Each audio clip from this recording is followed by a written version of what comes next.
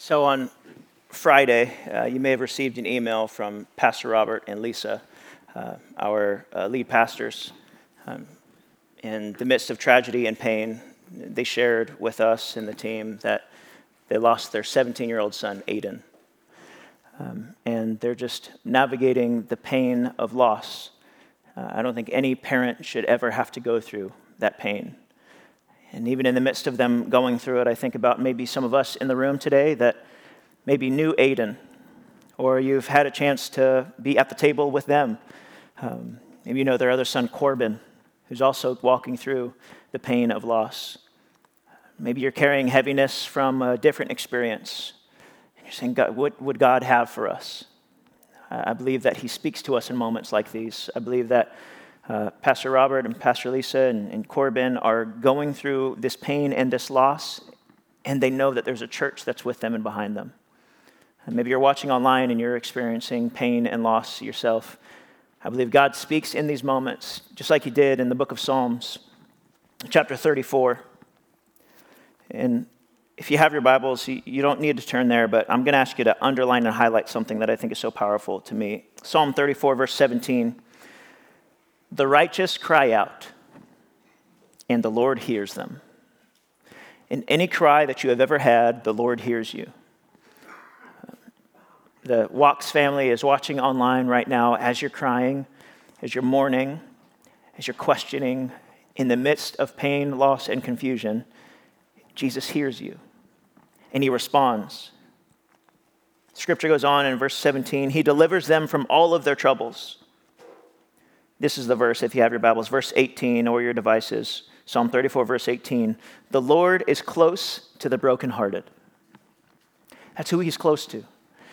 If you're walking in pain, walking in a season of hurt, walking in a season of loss, or maybe like many of us are just feeling so heavy, hearing a loss so close to home, God is close to the brokenhearted. He's close to you. He's close to us right now. The scripture goes on, and he saves those who are crushed in spirit. The righteous person may have troubles, but the Lord delivers them from all. This is what he wants to do in moments like these, in painful moments, moments of tragedy, moments of loss. Maybe you're mourning the loss of someone in your family. Maybe you're mourning loss of a job. Maybe you're mourning loss of friends. Maybe you're just mourning loss of purpose.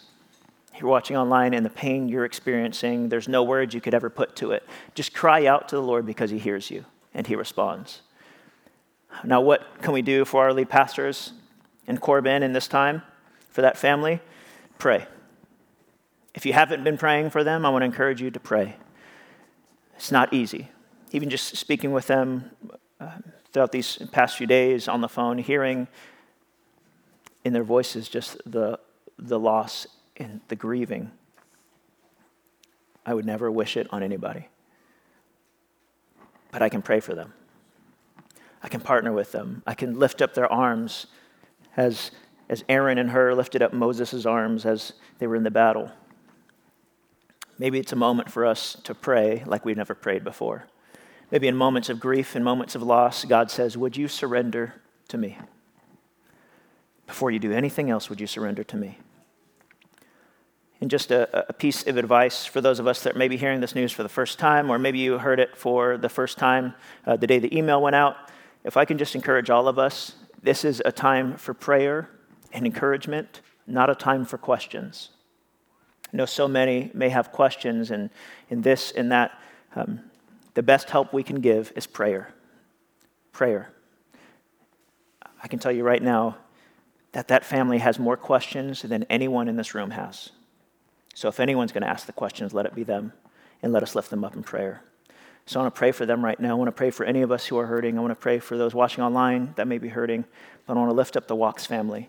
If you want to write their names down, it's Robert, Lisa, and Corbin.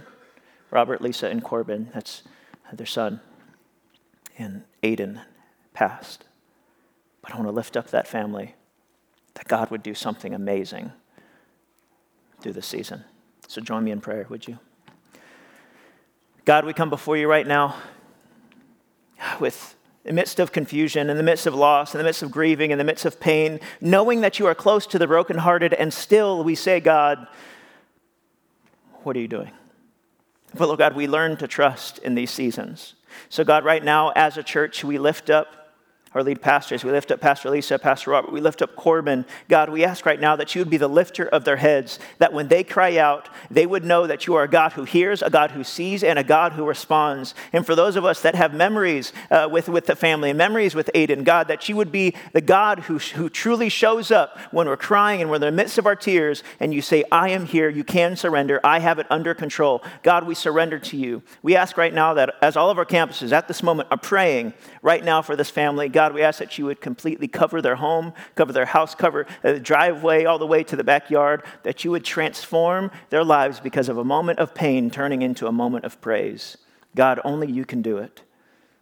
And in the midst of pain, you show up. So God, we ask that you would remind them there's an entire congregation praying for them, walking with them, crying with them, mourning with them, and praying for them. God, let this moment not be passed or missed by any of us. We look to you. We all surrender. In your name we pray. Amen. The families watching online right now, we did this last service. I want to make sure we do it as well. On the count of three, I just want us to shout, we love you. Because that's what they need to hear. That we love them, that we're with them, that we're praying for them and praying with them.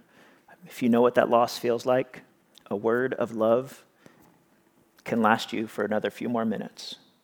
Let's give them some encouragement this morning. So to the Walks family, on the count of three, 1, 2, 3. We love you. We're praying with you. We're walking with you. These moments are never easy. It always seems difficult when you're walking up to a moment of deep pain and you're saying, God, what can I do? And he answers with one word, surrender. My wife and I recently, or a few months ago, went to go see Cirque du Soleil. I don't know if you've ever seen that, Cirque du Soleil. It's insane. I didn't know where to look. My eyes were looking at something over here, but there was stuff happening over there. And I kept asking my wife if they knew we only had two eyes. I can't do this.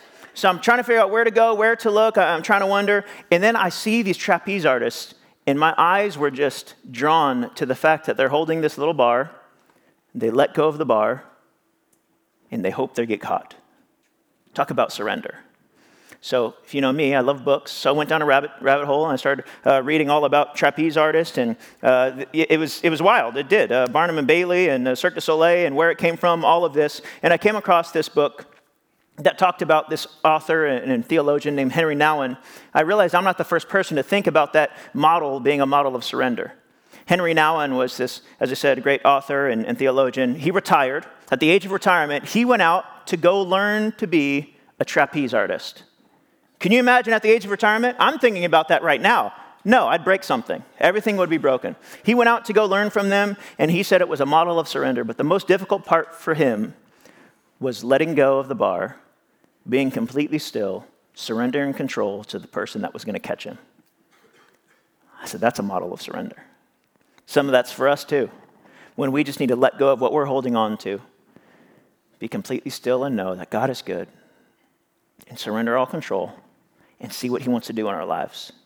That's what we're going to talk about today as we look at this book, beautiful letter in Luke. We've been looking at all of these moments when Jesus is meeting with people and food and Jesus are present and transformation is happening. We're in Luke chapter 7. Luke is in the New Testament, Matthew, Mark, and then Luke. It's right before the book of John.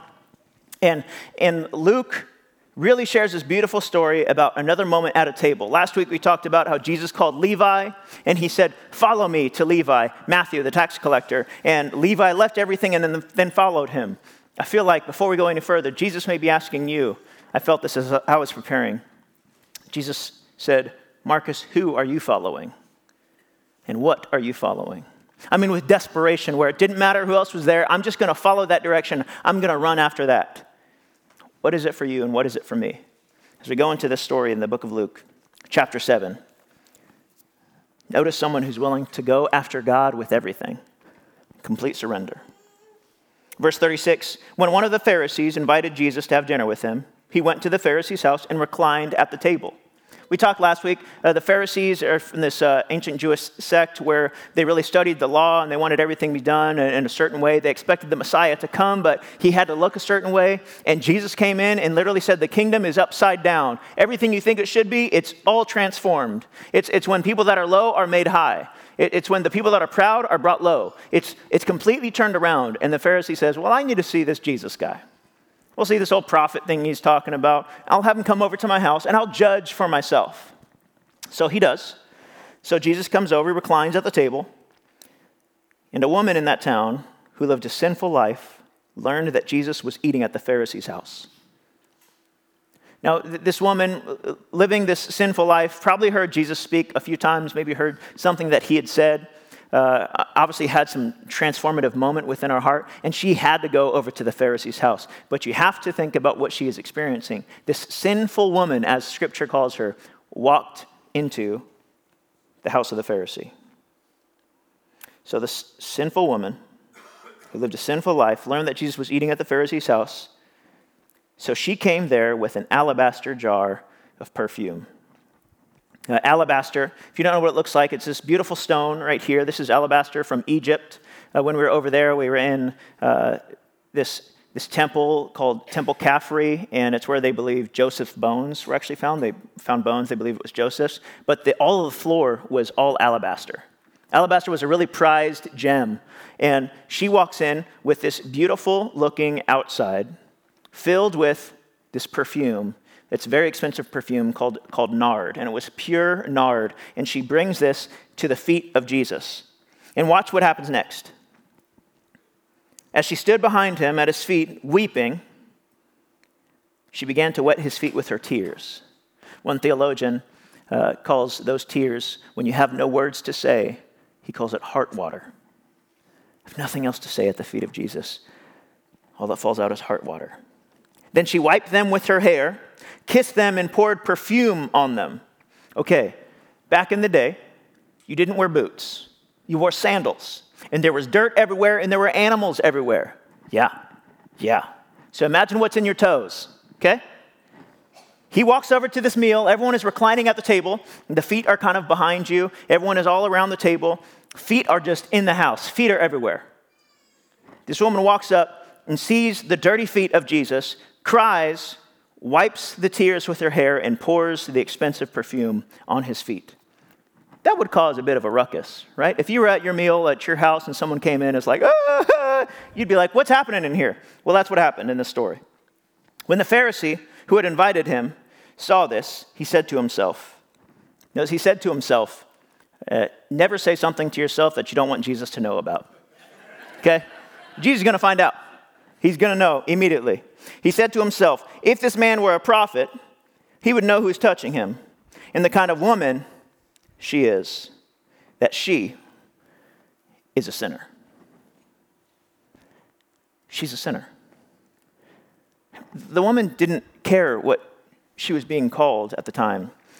All that she knew and all that she understood was that of all of the pain that she's walked through in her life, the Messiah, Savior of the world to be, saw her. And maybe that's all you need to know today, is that Jesus sees you.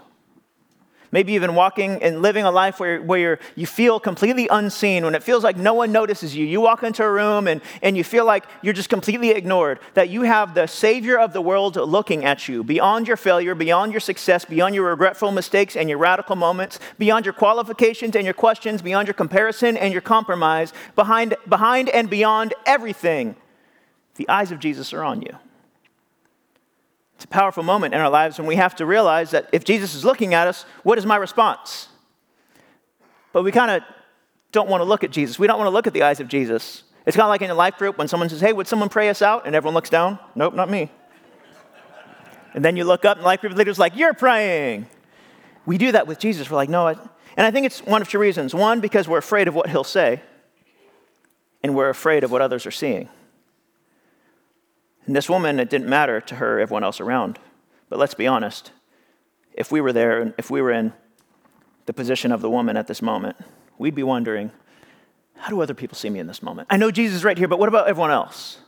And why do we care so much about this? Well, think about your childhood. It felt really good to be liked, and it really felt terrible to be rejected. This is coming from someone who was picked last in every sport team. Always. It's like, hey, we're playing basketball at lunch. You want to play? Of course I do. You any good? No. I just love playing.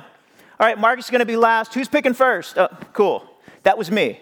Right? And I know I'm not the only one. I heard an awe. I'm not the only one. A few of us got picked last. Okay? Not everybody could be picked first. It felt really good to be picked first. Felt terrible to be picked last. And we were all looking for this place to finally belong. But then you grow up. And you're still like, is everyone proud of me? You walk into your workplace and you're hoping that people are going to see you. And, hey, you guys see me and I'm good, right? I worked really hard. Are you happy yet? Everything's okay, right? I didn't do anything wrong. And then you get the sickness. That happens to me. And you start apologizing for everything. So sorry to bug, but could you... I'm so sorry, I should have held the door open for you. Oh, I'm so sorry, I got these pants and I didn't even get you a pair of pants. I'm so sorry. Oh, I'm so sorry, I got gas for my car. I should have traveled all the way to your house and got you gas for your car and traded cars. I'm so sorry. For what? I just want them to be proud. I want them to be happy. All she cares about is what Jesus sees and what Jesus is going to say to her. And Simon is sitting back and he's just waiting. He could have stopped it. If someone were to walk into this room right now with maybe an alabaster jar and a little bit of perfume, and they started walking up to the platform and was like, I'm going to wash your feet, I hope someone in here would stop and be like, hey, no, we don't do that here. You're not going to run up on the platform and wash someone's feet. No, we're good. I hope someone would stop. But Simon was like, no, I'm not going to stop. I'm going to let her do it. She'll probably embarrass herself or embarrass Jesus. She's not going to embarrass me. She was hoping that Jesus would say, get this woman away from me. Don't let her touch me. But praise be to God that Jesus is touchable. And he says, go ahead, you can approach me. But what does he say? He sees her touching him, and he says, if this man were a prophet, that's called the second-class condition when it comes to studying Scripture. Second-class condition is when you ask a question, but you know the answer, and you believe in your heart that it's a complete answer opposite of the action that you're wanting to happen. If this man were a prophet, which he's not, here's what would happen. If this man were a prophet, he would know who's touching him and what kind of woman she is. Then look at the label, that she is a sinner. Just immediate. I feel like that woman, she was a sinful woman. Scripture calls her a sinful woman. As you study Scripture, you realize she was most likely a woman of the night or a prostitute. And so she would walk around and maybe be known. The alabaster jar of perfume maybe was a family heirloom, or it was something that you often would wear around your neck to let the perfume kind of waft around the different people you're walking by. And so someone would smell something sweet and fragrant, and they'd say, ooh. So she was a sinner. But I bet she walked into that room beyond all of the shame, beyond everything that everyone could say, and she was waiting for that moment. She's probably like, 3, 2, 1, that woman's a sinner. She's like, there it is. How many of us have walked into rooms and you just feel like, oh, here we go, just wait for it. 3, 2, yeah, here we go, yeah, okay, we're all going to say it, I knew it. But he calls her a sinner, labels her a sinner, and there's only 2 types of people in the world when it comes to sinners, and all of us get to pick which one we are. We're either overt or covert. We're the overt sinner. I'm a sinner. Sorry, just how it is. I'm working on it. I'm a saint who sometimes sins. Or we're a covert sinner. I'm completely perfect. But let it get a little dark at night. Let you be alone. Close the door. You sin in private. Only a few people would know. But you would never let everybody know.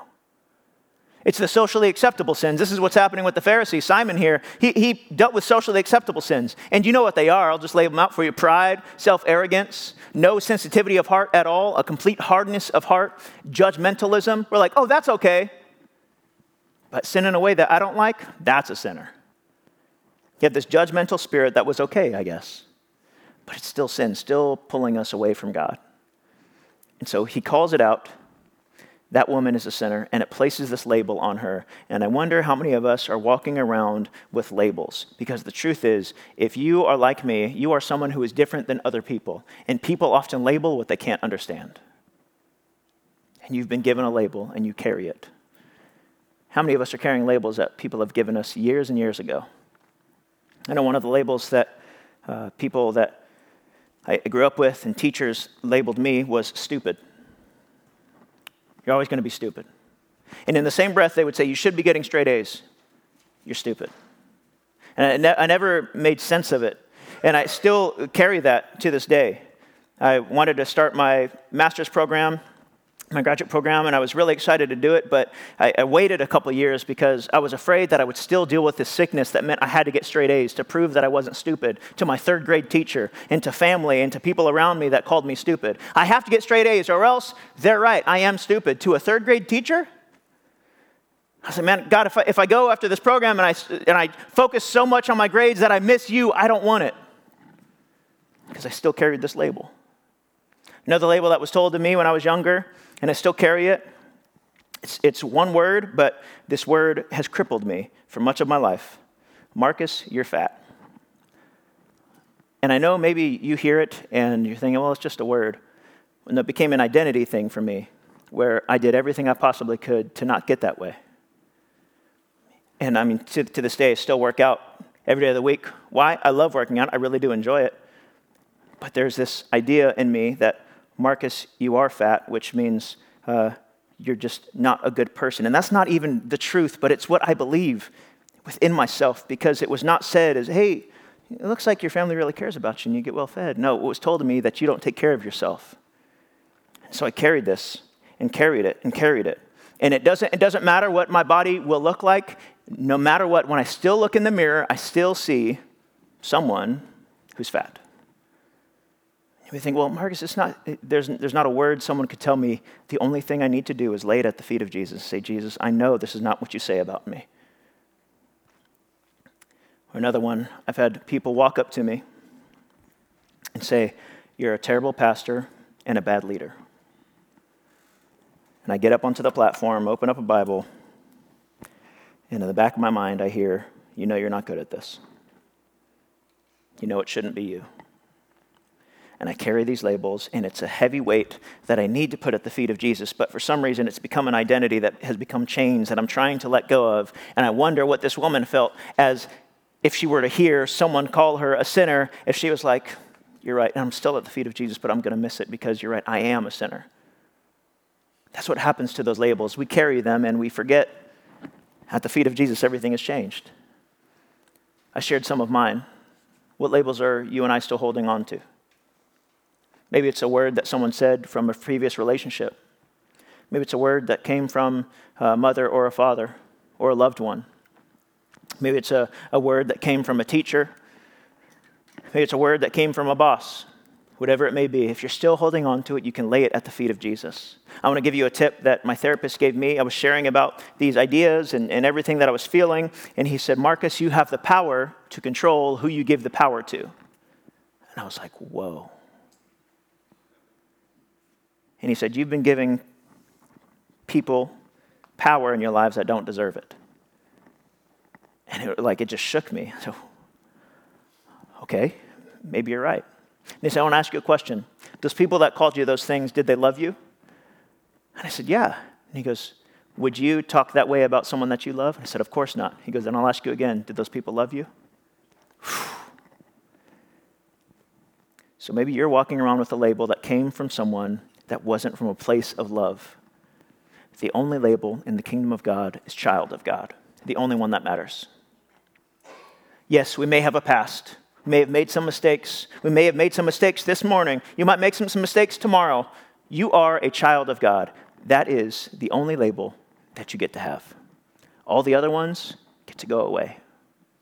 That doesn't make carrying these labels any necessarily easier. Sticks and stones and break your bones, but words will never hurt you. Whoever wrote that didn't have a bully, right? It hurts. But if I can bring it and put it at the feet of Jesus, I'm reminded the older and older that I get, I'm realizing that when I listen to the people that have given me these labels, they're starting to sound more and more like the enemy sounds, because the enemy knows my name and calls me by my sin, but Jesus knows my sin and calls me by my name. And Jesus is more concerned about your present and your future than he is about your past mistakes. He is the one who knows you the most and loves you the most. It's insane that he looks at us and says, I know you've messed up before, and I love you, child of God. I love you, child of God. I love you, child of God. But you don't know all my mistakes. I do know all your mistakes, and that's the best part. I love you, child of God. You're thinking, but I'm just so bad. I know, you're naturally gifted at it. Me too. You've never had to teach your kids how to be bad. They just do it. You never sat, all right, Johnny, we're going to teach you how to lie. And no, they just know. You walk up, knock on the door. Are you asleep in there? Yeah. Is the TV off? Yeah. I can see the light through the door. It's off. You just turned it off. No, it's been off. You don't have to teach them that. They're just naturally gifted at being bad. But Jesus is supernaturally gifted at being good and bringing good to us. So in the midst of our badness, he brings his goodness. He says, here's good. And he sees us. Jesus sees you. And to know that he sees us in a way that's so much better than any other way anyone else could see us should give us so much freedom in our lives.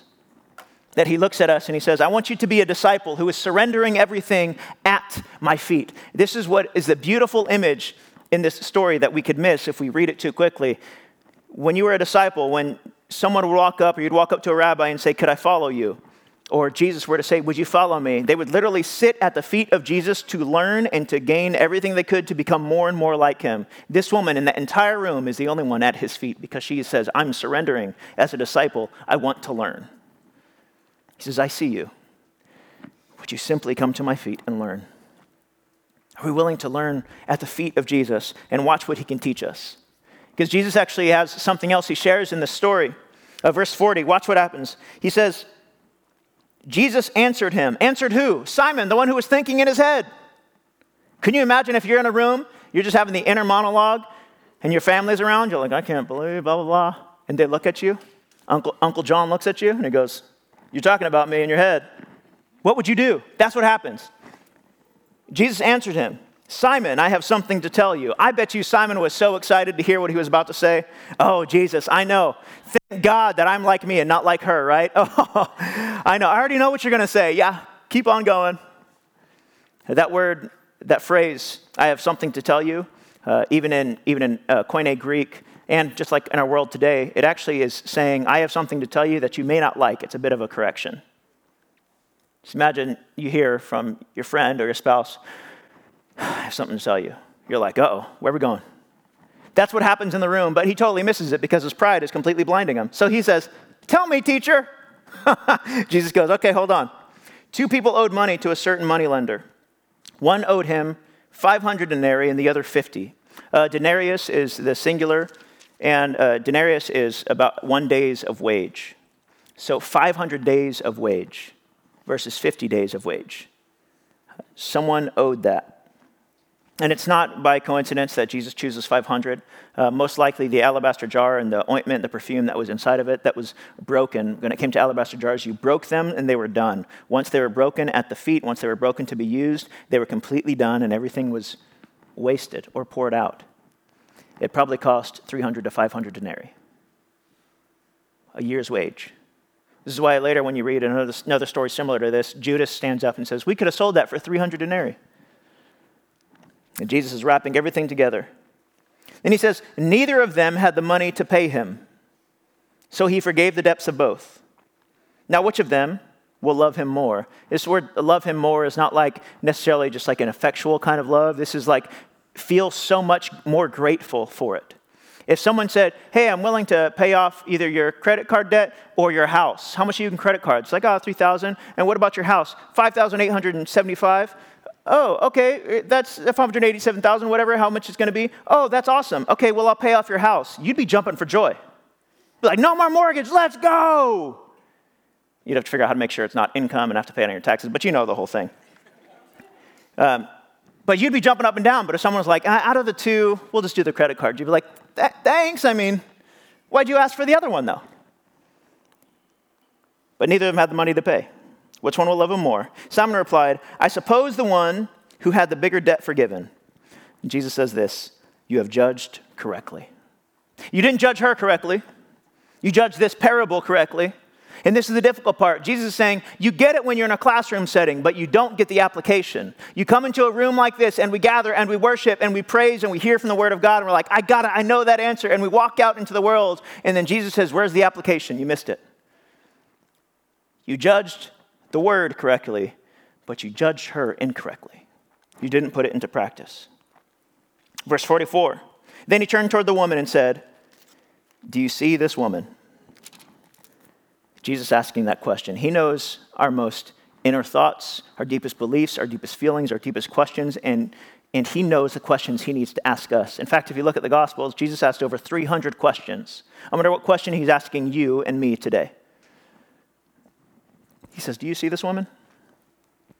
He said, I came into your house, and you did not give me water for my feet. Again, they wore sandals, and so their feet are all dirty. When you come into someone's house, this is just customary. You come into someone's house, there was a little basin, you poured the water on it, got their feet clean, and they came into your house for a meal. This is customary. Anyone coming to anyone's house. But she wet my feet with her tears and wiped them with her hair. You did not give me a kiss. This is like a close friend coming over. This is like a really good friend. It'd be like for us, you'd be like, hey, how you doing? You give them a hug, or maybe the kiss on one cheek to cheek. Mwah, mwah. I know people today, when you go into their house, it's still what they do. It's like a closer friend. But this woman, from the time I entered, has not stopped kissing my feet. Then there's the honored guest that walks in. You didn't put oil on my head. That's what you did with honored guest. See, in ancient times, life was lived publicly, not privately. It was lived in public squares, not behind walls like we do today. And when an honored guest would walk in, you would honor the guest, you'd wash the feet, you'd kiss them, you'd pour oil on their head. It was this type of blessing and for safety and for peace as they would sit down and begin to teach at this meal, as everyone would start to gather around and stay kind of on the edges of the outside. People that necessarily weren't invited, but everyone can kind of get in and see. And so everyone's hearing what Jesus is saying. He's an honored guest. But Simon did not honor him because Simon just wanted to judge Jesus. This woman has not entered, not stopped kissing my feet. You didn't put oil on my head, but she has poured perfume on my feet. He's telling Simon, Jesus is saying, you're missing the whole thing. I just told you this parable, and you're trying to figure out if she's worse than you or you're better than her. You're missing the whole idea. The whole idea is that neither of them could have paid the debt. So with that in mind, do you see this woman? Do you see that you have a debt, Simon, and she has a debt, Simon, and neither of you could pay it, and I'm the only one who will go to the cross and surrender everything and pay the debt that you couldn't pay. So now, do you see this woman? Not do you see her sin, but do you see her worship? Do you see her as I see her? Of course, Simon saw her, but he didn't see the same woman in the same way that Jesus did. Jesus said, I see her as repentant, and filled with worship and now being completely transformed. I see her as a woman that was filled with gratitude, that led to humility, that led to this boldness, that now she's at my feet. That's what I see. But what you see is a woman to judge. I see a woman in need. You see someone to judge. I wonder how many of us have looked more like Simon in our lives than we have looked like Jesus in moments like this. If those are the two characters in the story, Simon and Jesus, we'll get to the sinful woman in a moment. Who are we more like? It's so sad when I hear stories about people coming into a church and they think, well, I've walked in there, but I immediately get judged because I look a certain way, I dress a certain way, and I wore the best outfit that I have, and I still got made fun of. Or I talk about what I'm dealing with and my struggles, and they laugh at me, or they kick me out because I'm too dirty, or I'm too sinful, and I'm too wrong, and so I can't be around. I don't want that kind of church. I don't want that kind of God. I don't want that kind of Jesus, so they walk away. Can I tell you the stories I love to hear? I don't know what it is, but I walked into that church, New Break, and I don't know anything about Jesus yet, but I feel like those people really want to be like him. I walked in and it was like my family. In this line right here. And I felt like home. See, so many people have experienced a Simon in their lives, but very few people have experienced Jesus in their lives. But we get the Simon sickness where we're like, I'm a little better. Or we can have the love of Jesus. Love of Jesus is unconditional and it's radical. The sickness of Simon, it's critical and judgmental. So how do we figure out where we are in this story? Well, I think there's some symptoms of Simon sickness that I wanted to kind of lay out for us because we need to kind of evaluate if we have it within us. First one, you have Simon sickness. We become more concerned with the sins of other people than we do of the sins of our own. I'll say it another way. We are more frustrated and disgusted with the sin in the news than the sin in the mirror. I can't believe what they're doing. And you walk into the mirror, and you're like, you're looking good today. And Jesus said, neither of you could pay the debt. Brene Brown, great author, The speaker would say that all of us are one step away from being the others, in quotes. The people that we don't like, the ones that we don't even want to pity. Many of us are one step away, one paycheck away, one addiction away, one mental health challenge away, one divorce away, one decision, one bad night, one bad decision, whatever it may be. You're one away from becoming those people. The people that you don't like, the people that you don't want around you, the people you don't let your kids play with, the people you don't want living next door. You're one step away. Whew. If that's the case, I need to make sure that my heart is right with God first. That's where I need to focus. That's the first symptom that we can have. Second one is our worship becomes casual. We come in, I just want to speak the name of... I really don't like that song. Where are we going for lunch? What are we doing for... You want it Tierra Santa Mexican? Okay, we can do that. They have a table at 3... Hey, Siri, can we do a table for... Turn the music down. Speak his name a little quieter. Siri, I would like to set in a... It's only Jesus Christ, the Savior of the universe, that we're worshiping. I'll be super honest with you. I couldn't care less about style when it comes to worship. All I care about is the subject when it comes to worship. If the subject is not Jesus, I don't want it. But if the subject is Jesus and everything that he stands for, and God, the power of God in our lives and the Holy Spirit moving through us, I will sing at the top of my lungs. Doesn't matter what it's about. But so many of us get distracted, whether it's a style, whether it's a song, or I don't know why they sang that one. We're distracted. The reason that you see my wife and I up in the front worshiping or listening to the sermons, we sit in the front because if I'm standing in the back, I want to give you about 10 seconds of what goes through my mind. I'll stand in the back. Oh, I wonder why those lights aren't on. We should probably turn those lights up. The curtain's open. I want to make sure that no one is able to look back there because that's a hazard. Oh, I wonder why the podium isn't up there. Oh, wow, the glass on the drum screen is pretty dirty. We should make sure we clean that. Did anyone vacuum the carpet on the platform today? Make sure no one trips over the cable. I wonder what the next song is going to be. Why do we move the keyboard like this? Why can't it be straight? I wonder if, did they mean to match like that? Maybe they didn't mean to match. Oh, the chairs aren't fully aligned right. I need to text them to make sure that we get the chairs aligned right. And I notice the trash can, that happens to me. Or I stand at the front and say, someone else have to figure it out. I just want to speak the name of Jesus. How many of us have become so distracted during our worship that our worship has become casual? My prayer is that we would bring a premeditated gift to the place of worship instead of a premeditated judgment like Simon brought. It's the second thing in symptom of Simon sickness. Third is we're slow to repent. I've heard it said that what we do after the time that we sin tells us everything we need to know about our understanding of the gospel. Some of us, we mess up and we run away from God. We're like, he needs to cool off. Can't talk to him right now because he's angry. We run away from him as if he needs to cool off. And you feel that thing within you, and you're like, man, I should pray. And you're like, well, I can't right now because I messed up. And God goes, no, I know. Be at my feet. I've said it before, it's this idea that I messed up, don't tell my dad about it, or I messed up, I can't wait to call my dad. We run away from God in shame, or we run towards him in repentance and say, God, I've messed up, and you're the only one who can fix it. It's a debt that I couldn't pay, but you paid it all, so I'm coming back to you. Lastly, Simon's sickness. We're not loving as Christ did. If all of our time loving Jesus, reading his word, being in every single life group that you could ever imagine, doing all of the serving trips, you're leading people, you're walking with people, you're sharing things with people, if in all of that you are not loving people as Christ did, something is off. All of us have to guard ourselves from that. And some of the best news for all of us, we're not in the fix-it business. We're not there to fix it. We're there to love people toward Jesus. Well, what they need to do, no. God, what do I need to do in this situation? The question is not, God, how could you love them? He loves them. The question is, God, how can I love them? And that's the way Jesus speaks. He just speaks in love. So when it comes to what Jesus is going to say, he is going to say the most loving, powerful thing that you need to hear. When it comes to any label, any darkness, any past that you're walking through, we must get confidently to the point to where we say, there is not one drop of my self-worth that is dependent on your acceptance. Only Jesus is. You walk into a room and someone say, we don't like you. And you say, in your head, maybe not out loud, okay? There's not one drop of my self-worth that's dependent on you. If you know them, maybe get there. All about what he says. God's love for me. Luke 47, Luke 7, verse 47, he continues.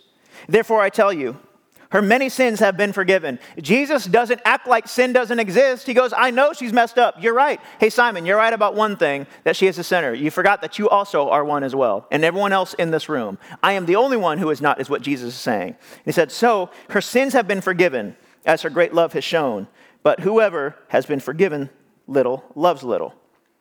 Then Jesus looks at her, and imagine those eyes straight directly at her. Your sins are forgiven. Still crying, still wiping his feet, still pouring out whatever's left of the perfume. And what I love about this perfume, this nard, as it's called, it's so strong that it permeates every area of the room. So people are probably like, that is way too strong. And Jesus is like, yeah, it is. You're right. And she's still pouring it out. The other guests begin to say among themselves, who is this woman, who is this man that even forgives sins? Jesus said to the woman, your faith has saved you. Now go in peace. This woman brought two things to the table. The oil, the perfume. She brings that, and she brings a repentant heart. She brings a repentant heart and worship-filled offering, and she receives three things. Notice what Jesus says. He says, your sins are forgiven. Notice this order. We can't mess this order up. Forgiveness is the economy of the kingdom. He says, your sins are forgiven. This is called a stative verb. It's perfect tense. It means that it's happening now and it will continue happening, that your entire identity has changed. You are now forgiven. Identity changes first, and then your activity changes. You're forgiven and saved. Now you will get to go in peace. We like to tell people, start living like we believe. And Jesus says, they don't even know me yet. Show them who I am. Completely changed, forgiven, saved, go in peace. That word saved, the Hebrew word for salvation is Yeshua. What's Jesus' name? Yeshua. So when they ask, who is this man that has the power to forgive sins and offer salvation? Jesus goes, you don't know my name, do you? My very name means salvation. And some of us need that healing. We need to be forgiven. We need to be saved and experience salvation. And we need to experience this peace when everything is right as the way it should be. So many of us are not ready to be healed because we're not ready to expose what needs healing. We are only healed as far as we are real. We have to get real with God and go to his feet and say, I don't have much to bring. I bring this alabaster. I bring my brokenness. I bring my pain. But it's a heart that's ready to receive what you have for me. And you walk up to him knowing that at the feet of Jesus, every wrong is made right. That's the idea of surrender. I talked about the trapeze. It's actually just the bar between the two ropes that the trapeze artist would hang on. That word trapeze comes from an ancient Greek word named trapeza. Trapeza means table. And it was at a trapeza that Jesus sits down with his closest friends and says, for you to have life, I'm going to let go of my life. And for you to have life, you have to let go of yours and be ready for me to catch you. So maybe we can model after this woman in this story who walks up to Jesus at the table and says, I let go of everything. I only have one thing to say to you and one way to worship. It's offering everything. And we fall down, we lay our crowns at the feet. Would you stand as we would in the presence of God? Jesus, the greatness of his mercy and love at the feet of Jesus, we cry, holy, holy, holy, and we cry, holy, holy, holy, and we cry, holy, holy, holy is the Lamb. Would you lift your hands again as that sign of surrender, complete surrender? We fall down. And we fall down. We lay our crowns at the feet of Jesus. The the greatness of His mercy and love at the feet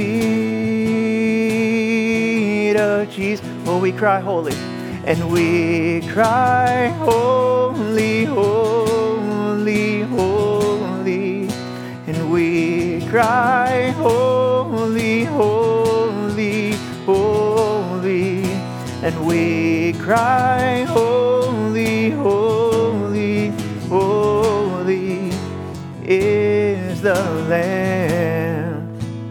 Sing it one more time. We cry holy. So we lift it up to Him. And we cry holy, holy, holy. And we cry holy, holy, holy. And we cry holy, holy, holy is the Lamb.